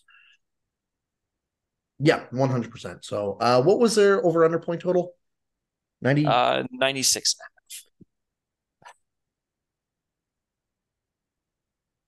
Man, That's a nasty line. I'm going to go. Oh, I hate myself. I'm going to go over just slightly. That's fair. If I had to pick a side, I'd go under. Also, if I was I really putting money on, I'd go with like an alt again. Like, Yeah. I also think like if I was gonna if like yeah, I think I would go way under if I'm gonna go under. Whereas yeah, if they go over, like I don't see them being a 115-point team where he told me they were a 90-point team or an 88-point team, I'd be like, yeah, they're an injury or two away from that. yeah, exactly. I'd rather bet under at 90 with great odds than touch 96 and a half. Yeah, exactly. Okay, last team is the Toronto Maple Leafs. Number one in the division is what we're projecting. This would be the first time in a number of years. I don't know when the last time they won this division would have been. It would have been like early 2000s, but even those teams, like, there were a I lot don't of know if eight they ever seeds won in the those division. teams. Yeah, this team's been hilarious because I feel like they've been the division favorite for like 4 years now. They just come second to a new team every year. Yep. So And speaking of your randomness comment to start it off, like they've been a coherent first place in the division favorite, and yet Boston does what Boston did, Florida did what Florida did. These things happen. yeah, absolutely. 2 years ago with Florida, that is. Yes, yeah. And like again, like we talked about Florida being a better team than they were last year. Florida went back up and exploded for like 110 points, and the Leafs had 106. I would be like, yeah, I see that. Last time the Leafs won a division, 99 2000. Jeez. Yeah. So, and to be quite frank, like I think this Leafs team is good and they should be a good team again this year. I don't think they got like particularly better in the offseason though. I think they got distinctly worse. Yeah, like It's just, I think Boston got way more worse, is mhm. why I would have them at one instead of Yeah, two. and it's funny because as much as the top players are talking about chokers, the top 3, 4 guys they have on their team, I'm the most confident will perform in the regular season. They have the highest regular season floor in this division by a significant margin. Yeah, Like, like I hate the Klingberg signing or whatever, but they're not going to go from a great team to a bad one because they signed John Klingberg. this is the only team I had in the division winning tier. And this Yeah, is like the only team I would be genuinely surprised if they fully missed the playoffs. yeah, it would be a catastrophe if they did. Yes. I do really like bringing in both Bertuzzi and Max Domi for 1 year deals. Especially Bertuzzi. I think Domi Yep. maybe be a little bit overstated. I don't think his playoff run last year, which he looked phenomenal in, I don't think that's truly him. But still a good signing nonetheless. I they gave Ryan Reaves 3 years. That That's is awful. wild. Um, yeah, I just part of like the problem I have with his offseason is it felt a little stale again. Like again, they didn't It make did. their coach is coming back. All 4 big forwards up front are coming back. Morgan Riley's coming back. TJ Brody's back right now. Their goalie's coming back. Like I go on one hand, I go, this is a great team that I think got unlucky against Florida last year. So I don't really blame them for wanting to run it back. On the other hand, I go, how many times are we going to do this? Like I get there can't be change just for the sake of making change, but like there's also just been no change, like Yeah, it's actually funny after years. I mean, we actually praised him, but a lot of people hated Dubas for running it back. And it looks like the person who wanted change most in the Toronto front office was Dubas. yep. Yeah, it's pretty obvious that Kyle Shanahan is the guy who really wanted to keep the score together. Yeah, Like even to the point where Sam Lafferty's back, and like Lafferty's not a bad player or anything. It's just like not a good I don't player, know. I think, so, Yeah, but exactly. yeah, He's just fine. fine. You probably didn't. He put up 6 points in 19 games and 3 points in 9 playoff games. He's okay, but you gave him 1.5 for the year. It's like okay, well, and then you go, well, David Kampf got 4 years, and Young Croak's now in the second year of a 4 year deal. Like I just Ryan Reeves got Yeah. 3 years. It's like, oh, okay. There's a lot of interesting moves here. Yeah, I will say they have legitimate upside from a non big four forward for the first time in the Mm-hmm. entire Dubas era as his little parting gift with Matthew Nyes. Yes, Matthew Nyes is going to be a big X factor for this team. And honestly, like the biggest reason I do like bringing in Bertuzzi and Domi, obviously they Bertuzzi lose. might be their best supporting forward, assuming you don't count deadline additions too. Yeah, exactly. Like it kind of, and again, kind of gives them like a different way to win. Where a lot of the times last year was the big four score or you don't win. Yep. Whereas this year, like Domi can definitely do some scoring on a third or fourth line. Bertuzzi can slide down the line as needed. Whereas like Michael Bunting, great support player for that top line last year. Michael Bunting's not going to drive his own line offensively. Yeah, I mean, yeah, Michael Bunting's like war statistics are massively overrated, and anyone who's ever watched a Leaf game or thought about it critically knows exactly why. Yeah, but like Tyler Bertuzzi could go on a third line and actually drive some offense. Yeah, he could like carry a third line, I would think. Oh yeah, so that I'm definitely excited to watch it and just see how it shapes up. Yeah, their blue line, which I didn't think was like, I think they have an underrated blue line. I just do not understand the John Klingberg signing. I just don't get it. I Um, think this and the Domi signing, like they're betting that their defensive system will make up for the shitty defensive results fairly Mhm. explicitly. And Which they're just trying to get offense, which I actually don't hate as a philosophy, but I don't either, but that's why I don't mind the Max Domi signing because we just saw him be good offensively. But like Klingberg wasn't even really that. Klingberg, yeah, like he had 32 points in 68 games last year. Like it's fine, but for how bad he was defensively, that's not good. Yeah, and the other thing is like he's been good on the power, like very good on the power play recently, but like truly great offensively, John Klingberg, we have not seen in a fairly long time. No, not at all. And like maybe he bumps Morgan Riley off the power play. I just don't really see it. If they would Yeah, have even if he does, moved, that's not really a win, I doubt. no, like if they would have moved off of Morgan Riley and used him as like a lighter version at half the cost, I would have understood this a little more. Or like if he would have came in at $2 million, I would have understood it. But I just think there was probably better ways to spend $4.15 million for this year. Yeah, four is so expensive. So I don't know. I think their decor will still be fine. Like Morgan Riley, TJ Brody. TJ Brody is going to be a massive X factor for this defense core because he needs to absolutely step up what he looked awful in the playoffs last year. Like horrid. He Yeah, needs to he be did. the TJ Brody of the past couple years because that really balances out the lineup. And then again, Timothy Liljegren's going to be a big question mark. If Liljegren and McCabe can kind of become a second pair, and maybe you have Klingberg and Giordano as like a sheltered third pair, not a bad decor, but there's definitely question marks there all the way through.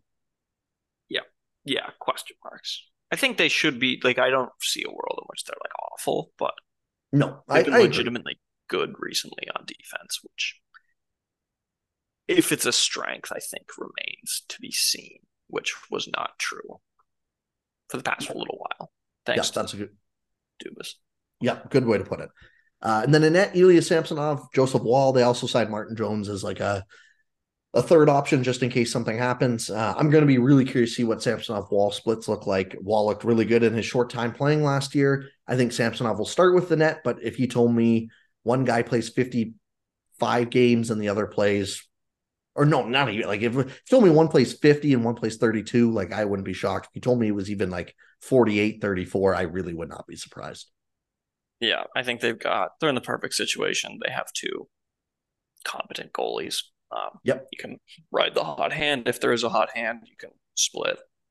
You're mitigated from like the awful year risk by having two of them. I think it makes a ton of sense what they've done. Yep. 100%. Anything else you really want to highlight on this team here? Not really. I'm really intrigued to see what Liljegren and like if the defensive black hole of Liljegren or not Liljegren, Klingberg and Domi gets eased by the system that they have because I think they believe in themselves pretty clearly. Yep. And I don't know how that's gonna look. Yeah, I don't think it's the worst bet to make. I just, yeah, the cap is kind of the big issue I have with it, where Yeah, it's like, and even Max Domi, like I don't mind him at $3 million, but when you look at it as 7.15 for Domi and Klingberg, it's like, oh, that is a lot I, of money. I definitely don't like that when you're cap strapped. That's for sure. Like if Yeah. if Chicago made the bet on Hmm. those guys for $7 million, be like, whatever. Yep, exactly. I'm going to be interested to see. I think the two things I'm going to look is Tyler Bertuzzi, just exactly how he fits into the team. Where they play him up down the lineup, and to a similar degree, but also I think more high upside is Matthew Nyes, where I think Matthew Yeah, Nyes is the first legit guy, and Bertuzzi a little bit to a degree, but like Matthew Nyes is probably the first guy that I've seen come around in this Leafs team that could like push Tavares as like the fourth most important forward on the team. yeah. Nyes could be like an actual star hockey player. I like Bertuzzi, and I think he could be like a great second liner, which would be hugely valuable for that. But and Nyes' most likely outcome probably is just a second liner too. But like Nyes could be a legitimate first line forward. Yeah, absolutely. So I'm interested uh, to see. I don't know if you remember this. I thought he looked like he shit in transition in the playoffs, and that was apparently his big strength in college. So I'm really intrigued to see that. yeah, it's going to be it's so hard because of the playoffs, like he didn't play a ton, right? And but like Yeah, he was great for checking, but yeah, as you mentioned, but also was that just like the Tampa, they played a very checking in the neutral zone kind of system where, they just kind of forced Toronto to make mistakes. It was almost ugly hockey, really, for how good those two teams were. So it'll be interesting to see, if it's less game planning and he gets more space on a Tuesday night or whatever, is he going to be able to really transition the puck well at the NHL level? Yeah, what can he do? Because with somebody, I don't know. It's going to be interesting to watch because Tampa has a history of making all of Toronto look awful in transition, except Nylander, basically. So, yeah, for sure. What is their point total or over under? Last year they had 111, and it is 106.5. I'm going to hit the over. I don't love their team quite as much as last year. I still think, I like the addition still. And again, I just think that some of Boston's points are going to, I could see, even if Toronto loses 2 points, they're still on the over and still probably first in the division. Yeah, I think it's a good line and everything. I would probably take the over too. Just things don't go poorly. Them being like a 110 point team or whatever again seems pretty reasonable. Yeah, it is it is hard to hit that, Yeah, they're one of the only teams talked about kind of the different distributions with 3 of the teams here. I wouldn't really want to touch either of the crazy lines either. I think Toronto's distribution is normal. I wouldn't want to touch Toronto misses the playoffs, and I wouldn't want to touch Toronto wins the President's Trophy either. Yeah, I agree with that. I think if I had to lean between those two, I would lean towards President's Trophy, but I just don't think the value would be there, to be honest. Yeah, exactly. I just think they're one of the 5 or 6 teams that could very realistically win it. And yeah, that's never usually something you want to pour cash into with those kind of futures. Yeah, especially because I find betting markets usually favor Toronto a little bit more too, just because they know how big of a market it is and their fans will bet that at times. Yeah. So, all right, that is our division preview. I hope everyone enjoyed. We will be back at you with the Metro Division next week. As always, if you want to find our stuff on Twitter at NHL Send Stuff at CM Hockey 66. Thank you everyone so much for listening, and we'll talk to you all next week.